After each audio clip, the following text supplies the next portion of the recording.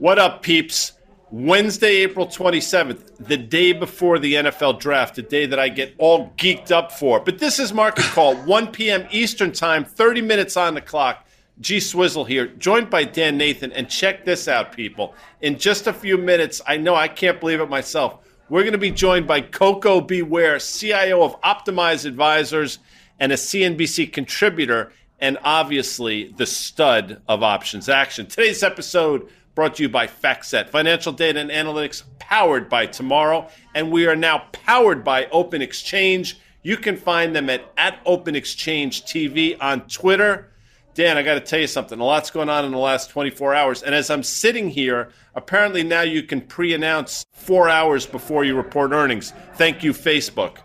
Yeah, man, this is happening right as we speak, right as we're going on air. They were supposed to report after the close today. The implied move in the options market was 13% in either direction. And Guy, it looks like a guide down, man. They see second quarter revenue, $27 billion to $29 billion. The estimate was nearly $31 billion. So the midpoint of that is 28. That's a 10% guide down on revenue for a quarter. Man, that's big. You know, the stock is all over the place, though. It's trading at 177 right now. This is why I guess they do these after the market usually, Guy. But you just said something really interesting. You said as you're sitting there, you're not in your normal seat. Do you have like a lunch meeting with Salazzo and McCluskey? What's going on over there? Well, that's interesting you say that. And if you see me get up in a minute and ask permission to go take a leak, you'll know that I'm actually getting the pistol from behind the toilet bowl. Who put it up there? Who put it up there? I mean, come on. I mean, one of Pete's guys put it up there. Well, the Pete who? Because wait, Pete. Yeah, but Pete who?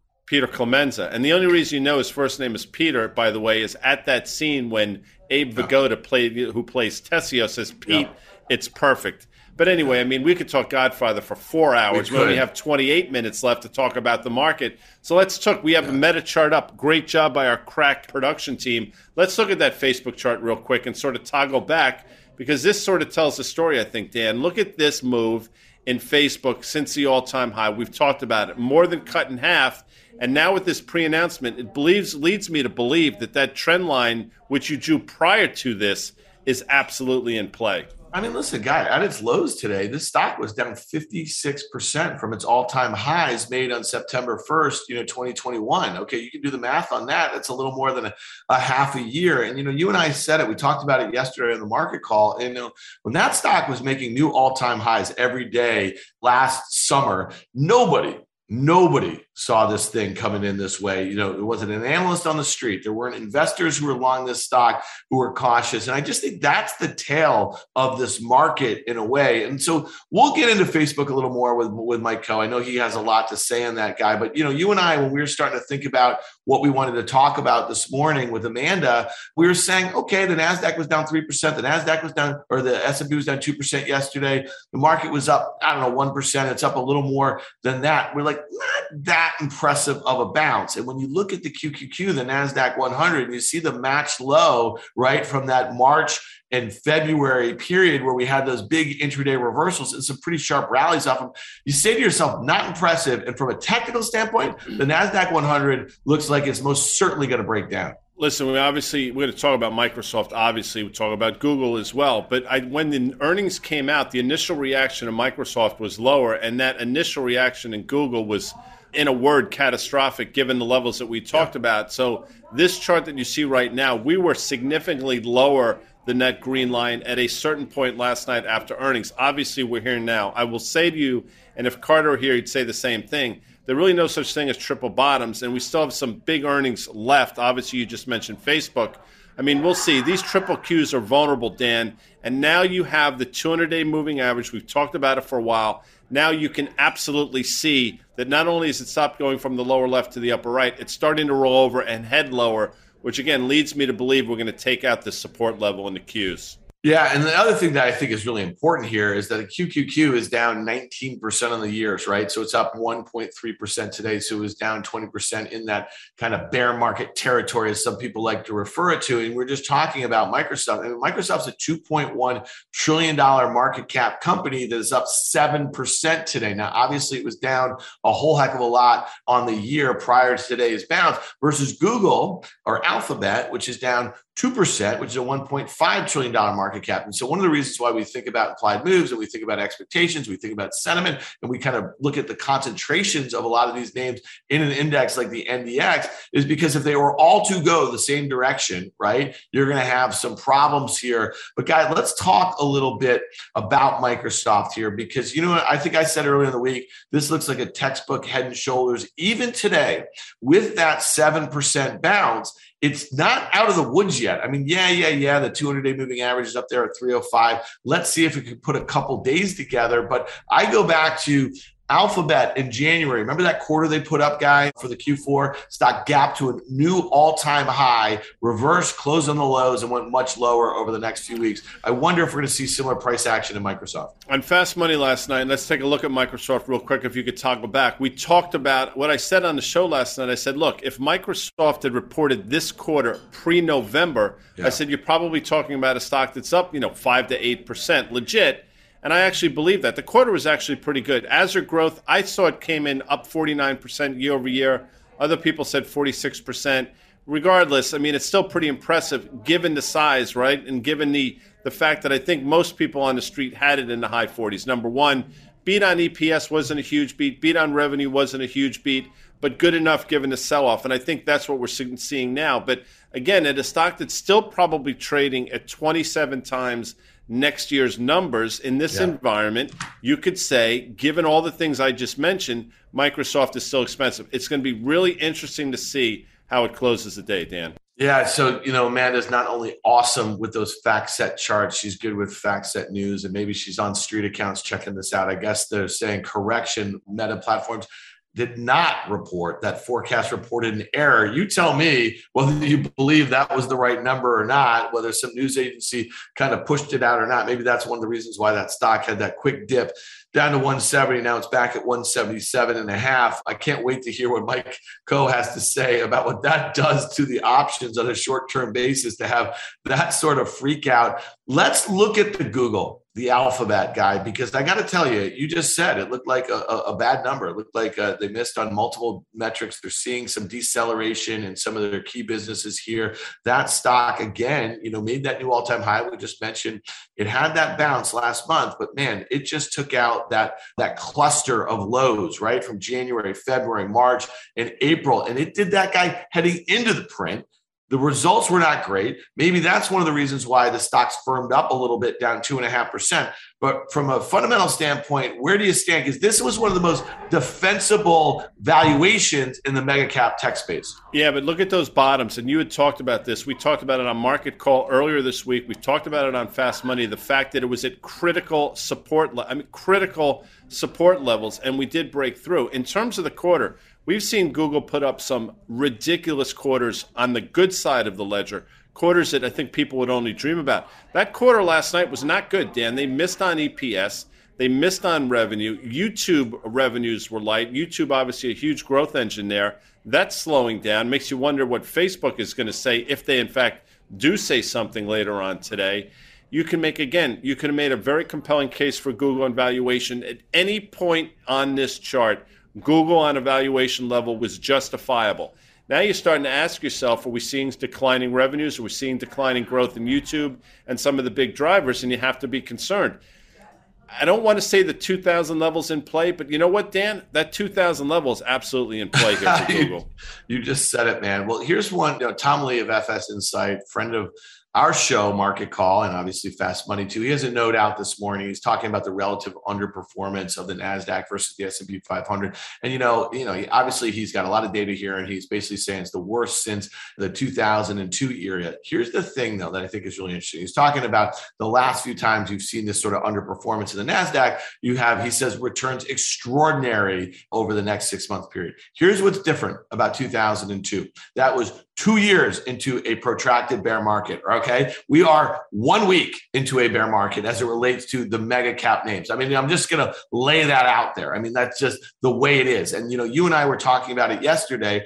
It's a pretty fascinating sort of bookend. We see tons of similarities. We had Jim Chanos on our podcast On the Tape that dropped on Friday. Check it out, people, in your favorite podcast stores. And he was saying that he sees tons of similarities between the market in 2000 and what we're dealing with right now. And here's the one, to put too fine a point on this, is that the last time the Fed raised 50 basis point at a meeting was May of 2000, and they're about to do it next week. And you tell me, Guy Adami, what do you think that means? Because right now, all those dips used to get bought over the last 10 years, as you mentioned, because the Fed could jawbone, they could be dovish, they could do whatever the heck they want. They can't right now. No, I agree with that. And they're steadfast in their belief that they need to fight the inflation that they coveted for so long.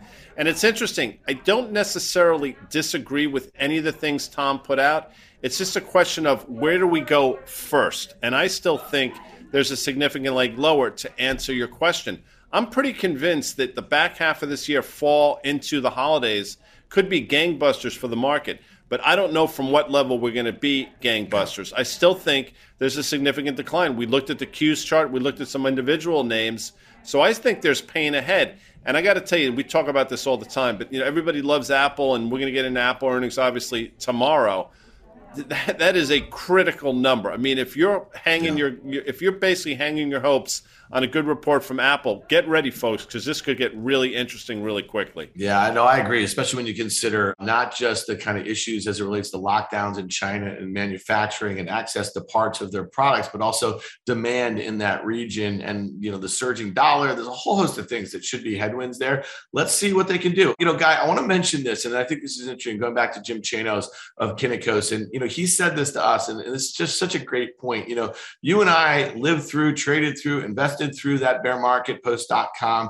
And you know what? 01 was worse than 2000 and 02 was worse than 01. And it just felt excruciating if you're looking for opportunities to get long. And some of these stocks that were the poster children for the inflation of the bubble, they got schmeistered. I mean, like literally, look at this chart in Amazon. And I think a lot of people, if you weren't in the markets back then, this is almost inconceivable to have a stock that inflated the way it did from its 1997 IPO and deflate 95% to its lows from its highs in just a matter of a couple of years. And the point that Jim made, and I think is really interesting, why he thinks it's almost more dangerous right now to focus on some of these mega cap tech names, is that at its height, it was a $25 billion market cap company and got down to about 4. We have tons of $25 billion unprofitable companies. Now, we don't have tons. We have at least a couple dozen, and especially in the tech space, that are unprofitable, at least on a GAAP basis, that are now $25 billion that were much higher prior. So I'm curious, Guy, your take on that, because really importantly, moving along to Netflix,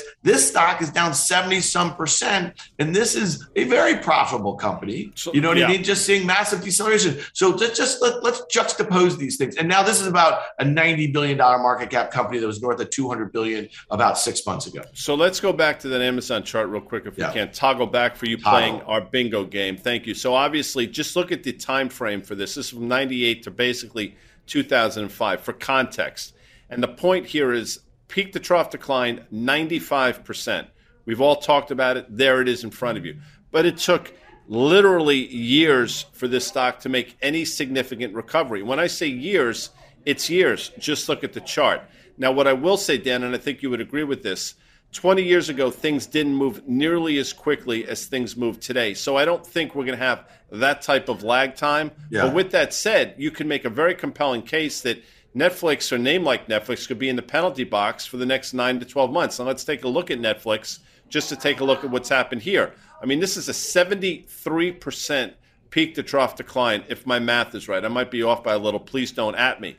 But who's to say Netflix just couldn't go sideways for the foreseeable future? And by the way, I was a person that thought it would probably hold around 260 or so. That obviously didn't work out. And here we are. So I guess your point is, and it's the right point, just because things look cheap doesn't mean they are cheap. Again, Chano says it all the time. The biggest mistake we all make is to look at where things have been historically and try to contextualize that and where they should go. It means nothing, Dan. Yeah, no, it doesn't. But, here's the next one I want to talk about is putting some, historical context to that. But, here was a tweet that I had back in January, and I'm not trying to pat myself on the back or anything like that, but this was kind of interesting. It was in Spotify, and it was during that Joe Rogan dust up, right? And a lot of artists were pulling their music from the platform. And at the time, and this is one of the reasons why we are so fortunate to have Carter Braxton Worth charting on with us so frequently. And I've learned so much from him over the years. But look what I was saying here. Like, this was a horrible looking chart that in Spotify that was down from almost 400. It was trading at 200. It was at a massive level, back to the breakout level from the prior year,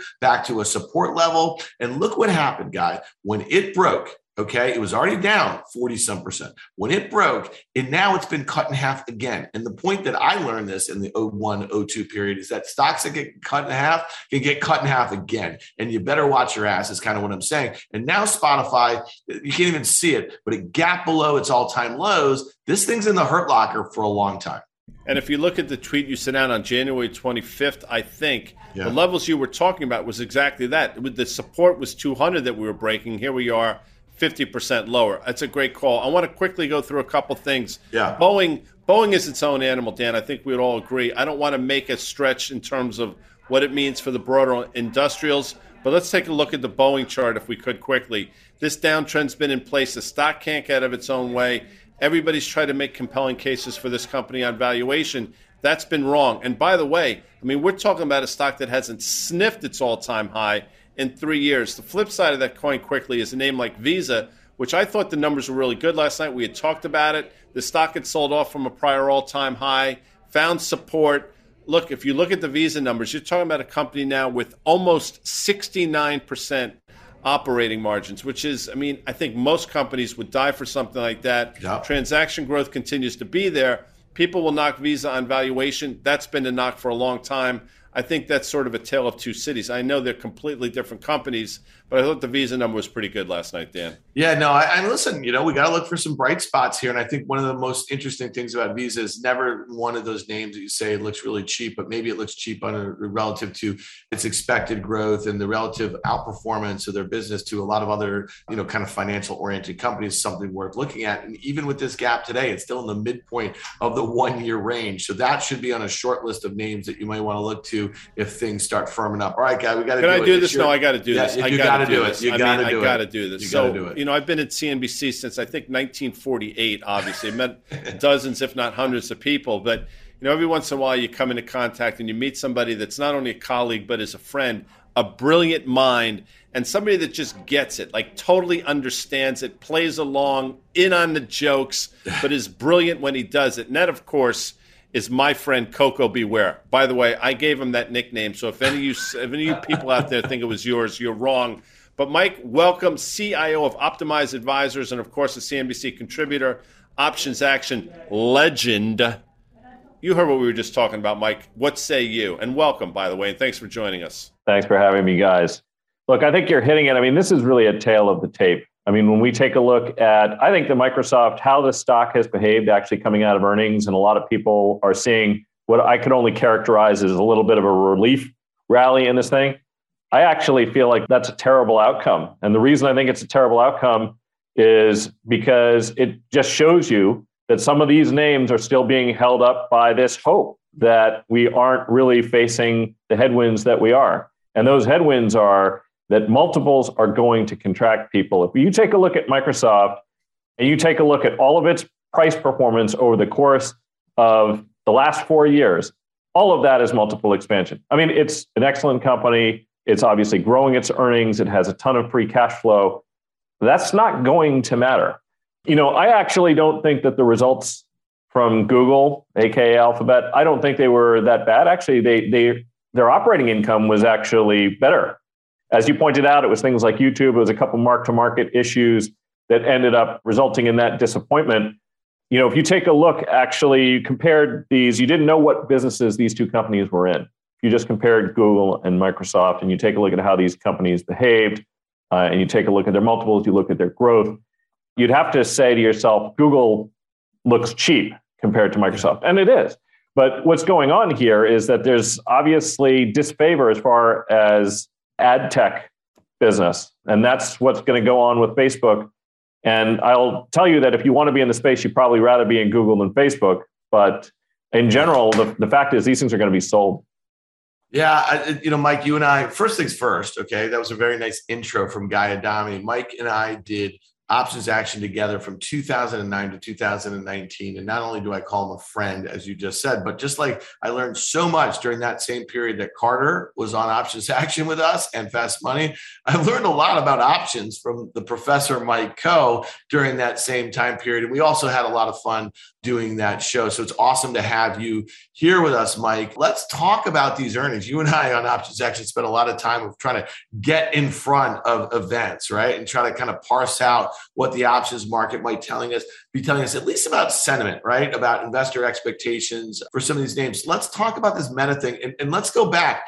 Doesn't it feel like, Mike, like 20 years ago during that bear market that we used to have like wire services, like printing numbers by accident and putting things out? It feels very much like that. Like, what do you see as a trader? And again, a lot of machines are making prices and market makers are making prices. When you see a headline like that come out 4 hours ahead of time and you're an options market maker and one of the most active names on the day, what sort of fear does that put in your head?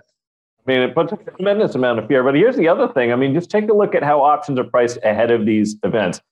Back in the day, late 1990s and into the early aughts, if you were making a market on the wire in options. And so what that means for those who aren't aware, that just means that a desk gets a call and some big institution, Fast Money, we would call those Fast Money. And Dan actually worked for one of those Fast Money outfits when you were in your days at SAC. That would scare the hell out of us because people would come running in.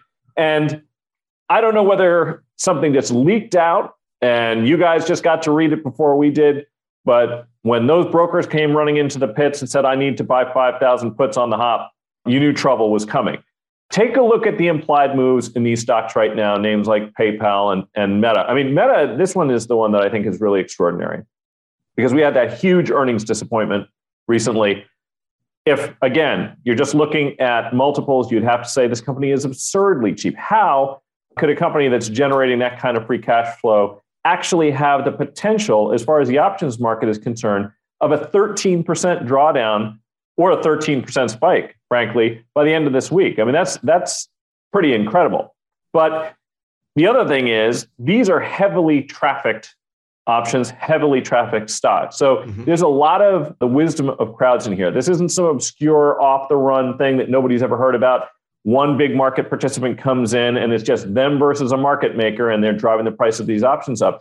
There's a lot of market intelligence, market wisdom, market sentiment built into these. And what it's telling you is that there's a potential for a real washout still. That's hard to believe in a name that's as beat up as this. Let's break this down for a second. Okay. To your point, current earnings estimates for about nearly $12. So that sounds kind of high for this year here, but at $12 with the stock where it is, you're talking about a multiple, a PE of about 14. Revenue growth expected to be, I think it's slowest. This was an article in the Wall Street Journal since its IPO in 2012. This has been a company that's been growing sales a year, somewhere between 25 and 45% or 55% in 2016. This is over the last, 7 years. So expect to have 11% sales growth this year. Listen, if that Q2 number that was printed erroneously, that looked like a 10% guide lower, Mike, in the quarter. Now, granted, for a company doing this sort of sales, might they be able to kind of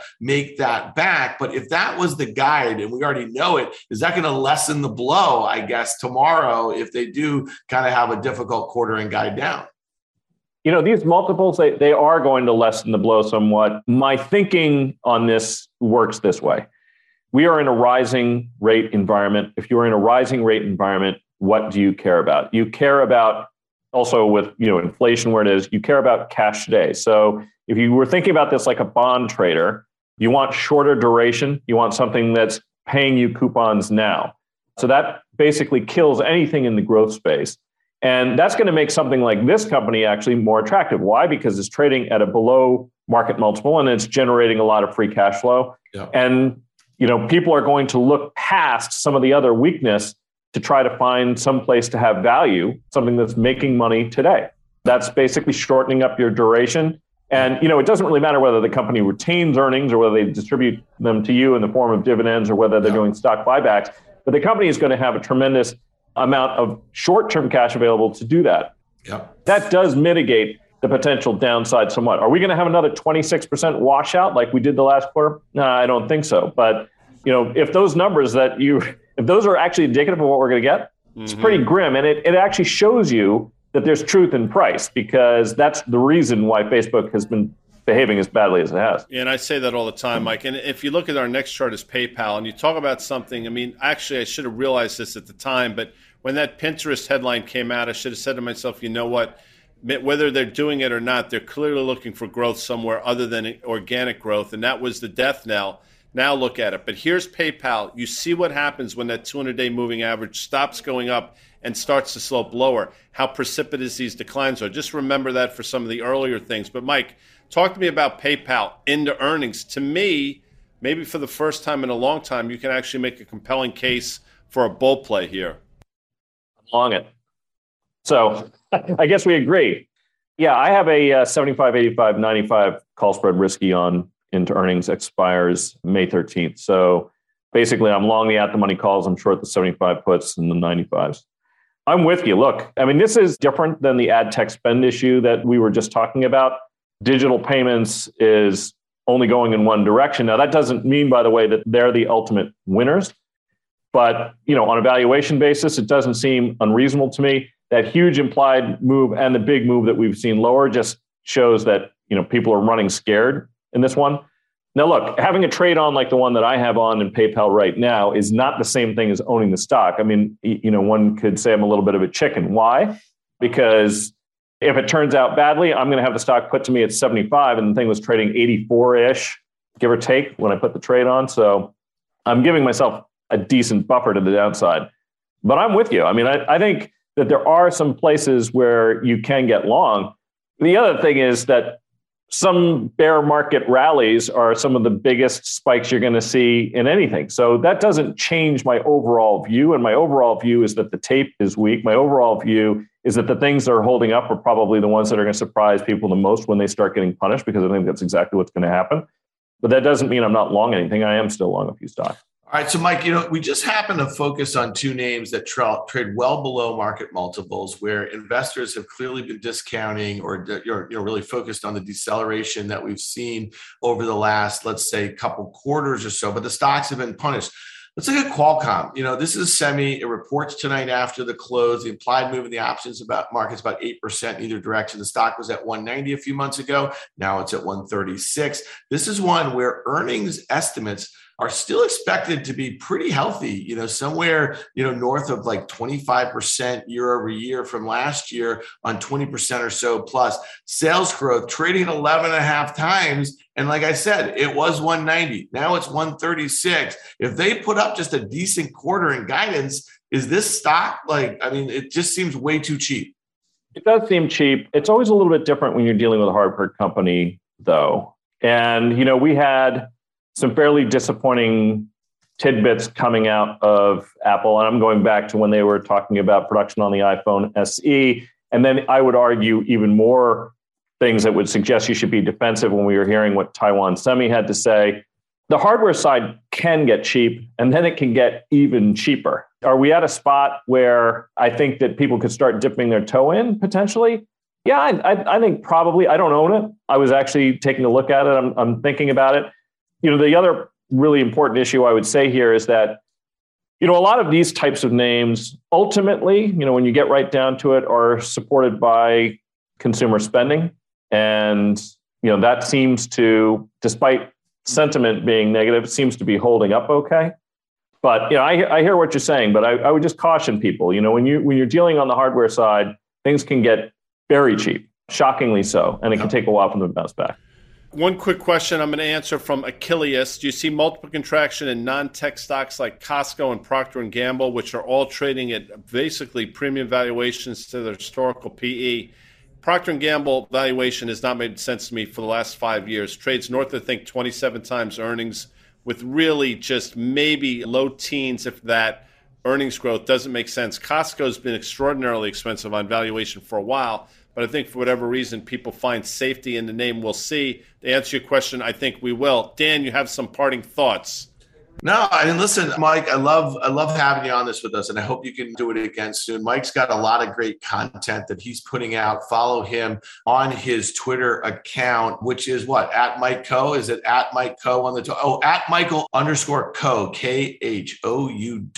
He's putting that stuff out every day. You'll learn a lot about options and some good trade up setups. And guys, I just want to say one thing before you take us out, man. Listen, if you find yourself on a slow boat to Sicily, please don't spend 2 years. Don't overdo it. Okay. Come back to us. That's all I'm saying to you. All right. Michael wasn't there for 2 years. He came back for a year before he went and found Kay up in Rhode Island. Turns out he probably shouldn't have went and found Kay up in Rhode Island because that only led to a disaster. But that's for another show at another time. I dig Mike Khouw. His wrestling career was incredible. His trading career even better than that. Absolutely check him out on Twitter. He's a stud. Thanks to FactSet.